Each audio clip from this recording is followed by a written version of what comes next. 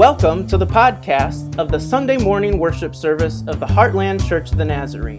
We're a community of faith learning to love God and our neighbors as ourselves. Welcome home.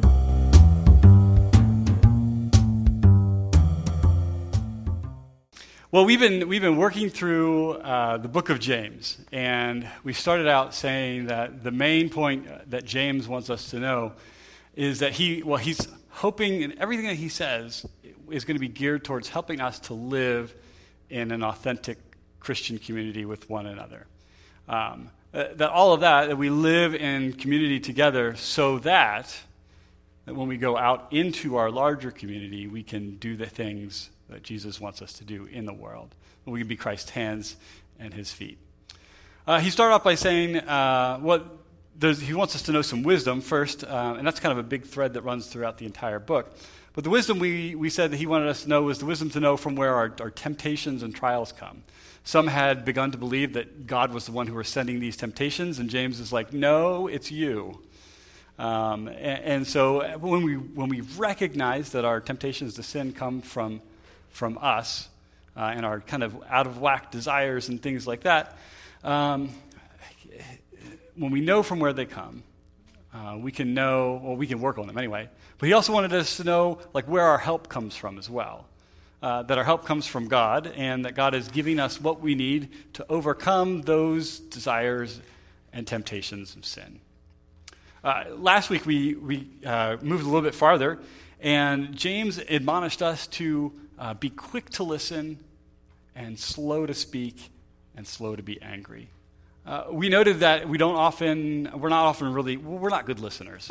We don't hear things the way that we should. Oftentimes when we're in conversations with folks, and this is especially true within the church, we're listening to what they're saying, but we're not really hearing them, or we're focused on our rebuttal, and it's bad. And so when we sit and we actually listen to what people are saying in conversation, we can hear what they say, and then our responses can be kind of filtered through the Holy Spirit, and we be slow in our response, so we might truly enter into dialogue, because the sweet Jesus knows that this world is short on people who are quick to listen and slow to speak. We need a little bit more of that actual dialogue, and now our church doesn't argue like some churches that I've been a part of. But in order for us to have a good, authentic community, we need to be quick to listen and slow to speak, and slow to be angry. The part of that, we said that it could be translated, it wasn't your anger doesn't works against God's righteousness, but human anger. And we found out if we are always quick to be angry, we might actually be working against God's work in the world. That all of the things that God is trying to do, all of the good gifts, James would say, that God has given to us, that when we're angry, and unduly so, we actually are working against God's purposes for our own lives, but for our lives as a community, our lives as the world. And so we're going to hopefully try to be quick to listen and slow to speak and slow to be angry. He ends that passage, though, with a phrase that says something like this, pure and undefiled religion. True religion is, I don't know, you can look it up. It's the first part of chapter 2. To keep yourself unstained from the world and to care for the widow and the orphan and things like that. And so he's admonishing us to truly put our faith into action with those who are among us who find themselves down and downtrodden. This is why I should write things that I'm going to say down so that I can quote them correctly. Well, we move on, and today he begins this little section with kind of a loaded question. He says, "What good is it, my brothers and sisters, if you say you have faith but do not have works? Can faith save you?" Well, like I said, these are kind of loaded questions, and a lot of people don't like the book of James or didn't like the book of James because there's this supposed contradiction between the things that Paul says and the things that James said. Martin Luther, the guy who nailed 95 things to the church door in Wittenberg, Germany, and was trying to reform the Catholic Church, but ended up starting a giant Reformation, Protestant Reformation, and that's from where we come. Like our church is a part of that stream because we're not Catholic. Ended up doing a whole lot of stuff, but one of the things he was focused on was that it was only by faith through grace that you and I receive our salvation. And so he really didn't like the book of James. I think Martin Luther, if it was up to him, it wouldn't have been included in the Bible. He would have just kicked it out because he thought that it was, well, downright heretical, because James seems to be saying, if you have faith but not works, then it's worthless. He'll say that in a little bit. I won't bore you with all of that, but I think we need to understand what we're talking about when we talk about works, and especially in relation to Paul. Now, Paul is mainly concerned with works of the law. Okay, so you remember your Jewish history, your Old Testament history. They had all of these laws and things like that. They were purity laws, things you couldn't do on the Sabbath. And there were some in Israel that thought, if only we could keep the law well enough, if we could only be pure enough, then God's kingdom would come and salvation would happen. And so when Jesus comes along and these Jewish Christians begin to follow Jesus, they think that those who are converting to Christianity need to continue to follow Israel's laws. When in reality, Christ has come to fulfill the law, and he fulfilled all of those things. And so we aren't in bondage to that anymore, as Paul would say, but that we don't earn our salvation. And God isn't waiting for us to be pure enough or to fulfill all the rules for his salvation to come. God's salvation is a gift of grace as we believe. And so he's talking about the works of the law. Paul never mentions works apart from the works of the law. That is his focus. James, on the other hand, his focus is entirely about helping us to live in a faithful, authentic Christian community. He doesn't have in mind works of the law. That's not the context that James is working in. And so there is no contradiction between Paul and James. Martin Luther, he was a smart guy, smarter than me probably, but he was wrong. Okay? Paul and James, they're on the same team, and we are as well. Well, James goes on, and these are rhetorical questions, right? But he answers them kind of with an illustration, with a little story. And he goes, yeah. So imagine that a couple have come into your worship gathering. They've come into your church, and you can tell immediately by the way that they are dressed and how like skinny they are that they are lacking in significant resources. That they are not dressed appropriately for the weather. Let's say it's super cold, and they come in with rags and stuff like that. And you sit there beside them, and you worship together. You sing the songs. The pastor does the benediction, and you turn to them as you're about to walk out the door, and you say to them, "Go in peace, keep warm, and eat your fill," and just leave it at that. And James is saying, no, if you do that, and you don't supply their bodily needs, what good is your faith? Faith, for James, you can prove your faith by the ways in which you take care of those folks around you. It doesn't matter one bit if you say that you believe in God and in Jesus Christ, if you've not put your actions and your faith actions to your faith is dead. Here's what I think James is saying, is that faith that does not manifest itself in works of mercy or compassion, that does not concretely care for others, is useless, and it doesn't matter how much scripture you know or theology that you know. Now, that can sound really, really judgy. For me, growing up, like whenever I heard a sermon about like taking care of people or those kinds of things, I would always get super guilty because I wasn't doing enough. And some of that still happens to me like today. Like obviously, I drive past the guy at the on-ramp to I-70 and just kind of go on my way. But I don't think, well, there's a little more nuance to this. I think James is helping the people that he's writing to correct their understanding about what's happening in the world. And correct their understanding of what Jesus is calling them to do. I think he understands that his readers only thought that they needed to put like mental faith into God. And that so long as they believed the correct things, they didn't need to really have any kind of transformation. He's clearly imagining the conversation that he's having with the people who are reading. He's either imagining this conversation and anticipating their argument, or he's actually heard this argument already, and he's addressing it. He goes on and he says this, "But someone will say, 'You have faith, and I have works.' And James says, 'Show your faith apart from your works, and I, by my works, will show you my faith.'" So he's saying, someone is going to say, "I believe in God." Now, there are surveys that happen all the time.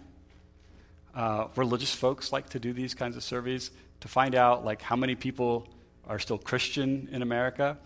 And often like the way that those surveys are constructed, it's very easy to be like, yes, I believe that there is a God.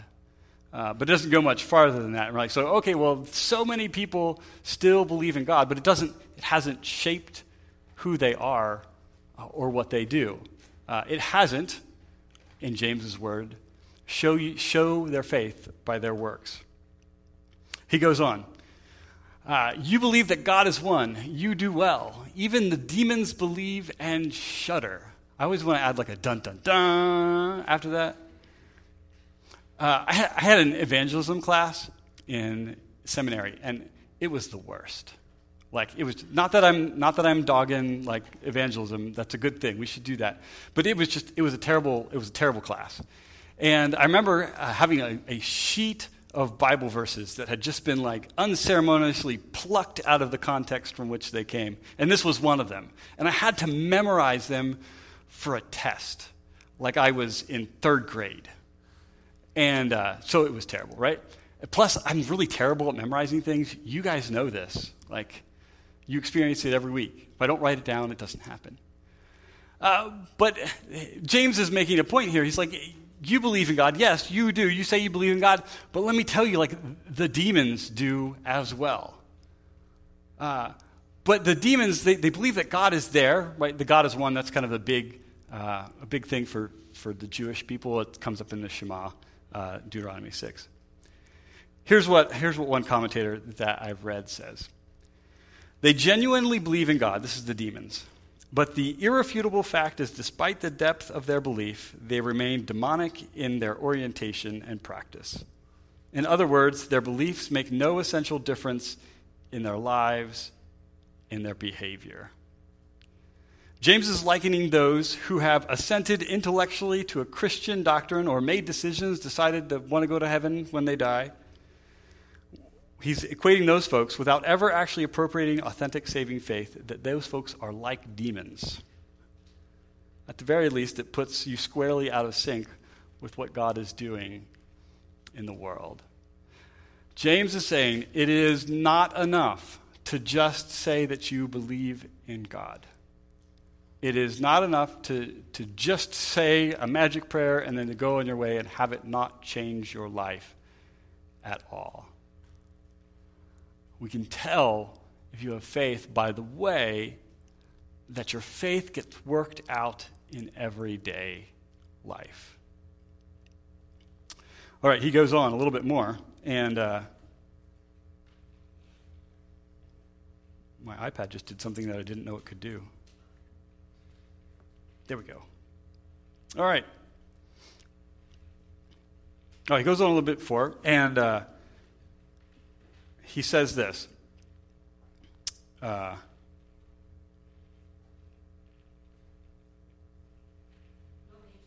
I got it. I got lost. He goes and he makes this. He uses a story from the Old Testament, actually two from the Old Testament, to illustrate what he's trying to say. Abraham, when he goes to sacrifice Isaac on the mountain. You guys remember that story? God had promised Abraham a son. He finally has one. Isaac's, 12, 13. God says, this is really disturbing story. If you want to talk about it later, we can. Don't have time to get in it now, but God tells him to go up on the mountain and to sacrifice his only son. So it would be like me taking Nate on a hiking camping trip, making him carry like the wood that I'm going to, burn him as a sacrifice, and I'm getting ready to kill him. And the point of that story for James is that Abraham, he didn't just say, yes, I have faith that God is calling me to be this. I don't just have faith that God is going to provide an inheritance for me, that my children will be as many as the sands in the sea, as the stars in the sky, and that all of the world will be blessed through me. In faith, he does this thing. He goes to sacrifice his own son, and the writers of the Old Testament say that act. Now, he didn't kill a son, right? He killed a goat, that's right. That was an act of faith, and it was reckoned to him as righteousness. That Abraham showed his faith through his works. Now, verse 22 in that bit, which we didn't read all of it, it says this, and this is the key. You see that faith was active along with his works, and faith was brought to completion by his works. Again, let me stress this. It is not the works that save us. It's our response to those things. We'll get there in just a second. But the important part is active along with. The word that James uses for active along with, is the word from which we get synergy. From the word we get synergy. And we can define synergy like this. To work in partnership, to work together, producing through a partnership something that could not have been produced separately. As important as our faith that God is who God says he is, as important as our faith that Jesus is God in human flesh, that he came down and died and rose again and forgives us our sins, all of those things, they're not going to produce in us the transformation that need to be produced without us living out and working out our faith through acts of compassion and sympathy and love towards others. Faith alone cannot produce the fruit of the Spirit or the fruit of righteousness in you. And so the same way, working, doing good things, you can do all the stuff that is good in the world, and that alone is not going to produce in you the transformation or the fruit of the Spirit.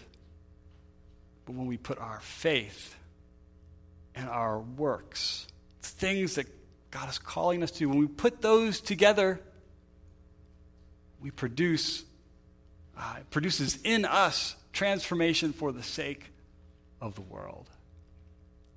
God is using us in that way. Thinking about this, I think that John's gospel, Jesus will say this. He says, as the Father loved me, so I have loved you. And as the Father has sent me, so I send you. Our works are a response to all the good things that God has done for us. That's including our salvation. And so if we say we truly have faith in God, if we truly have faith in Jesus, if we truly have faith, then we will respond to first the love that God has given to us, and then the sending that God has given to us. And that will be our works. Does that make sense? That we work out the faith that we have through the good things that we do.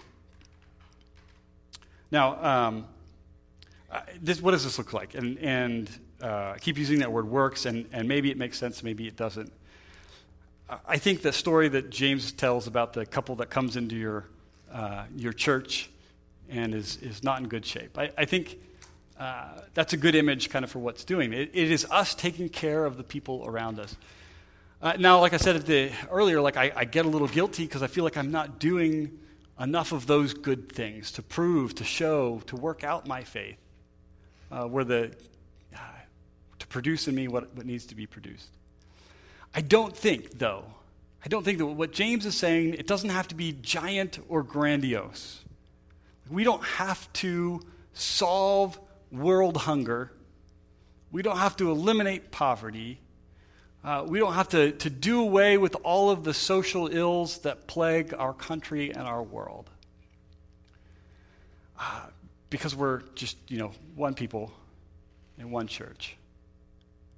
But I think what we can do is we can walk around our daily lives and we can ask for God to give us the eyes to see and then the courage to do the things that God is calling us to do. So to see people who are in need and to meet that need in some kind of way. Now, you guys are a generous bunch. And so I'm not like berating you or pounding you for your lack of compassion and generosity. I have seen over and over how you all, in small ways and some big ways, work out the faith that you have in God in your care for those around you. So we read this from James not necessarily as you need to get your rear end in gear, but as it's good for us to remember. For that when we only want to believe and just say we believe but not actually live out our faith, that we might remember that our faith, without trying to live it out in compassion and generosity, our faith is dead without that. I hope that makes sense. Simple acts of kindness and compassion. Generously giving out of what God has blessed you with. And it's not always physical, right? There are folks who need a friend. I think that's a working out of our faith. There are folks who just need to talk and get things off of their chest and to heal. That can be an act of generosity and compassion. So we're gonna pray in just a second, and we're gonna sing a song. Here's what I want you to think about when we pray and we sing the song. Someone told me this week that they had begun praying that God would help them to know how to make the world a better place. And that's a big world. Maybe you can go out and cure cancer. I think that's a little world. That's the people that are sitting next to you, that live in the house next to you, that you go to school with. And so my prayer is, what I want you to pray, what I hope you long for, is that God would show you how you can make your world around you just a little bit better by working out your faith through acts of compassion and generosity and kindness. So that you might, as the Father has sent us, that you might be sent in the same way. That you may participate in the good things that God is doing in our world. It sure seems this week that we've had a lot of bad news. We can never forget that in the midst of that, God is still working for the restoration and salvation of all things. And God wants to use you, maybe in big ways, but definitely in small ways, to bring about his kingdom here on earth. Let's pray. Dear Lord, we thank you for your goodness and your grace. We thank you that you have called us to be your church, that you have given us what we need so that we can have faith and that we might believe that you are who you say you are and that you are doing what you say you're doing in our world. Lord, forgive us for the ways in which we have not lived out our faith. Forgive us for only maybe saying with our hearts and our minds that we believe in you, but not actually doing anything that might really show that we do. Or as we go about our week, may this continually be our prayer, that you would help us to know how to make the world around us a better place. A place that looks more and more like your kingdom here on earth as it is in heaven. And when you begin to reveal that, whether that be big ways or small ways, that you would then grant us the courage and the strength to do those things that might bring your kingdom here on earth. Thank you for your faithfulness and your goodness to us. In Jesus' name we pray. Amen.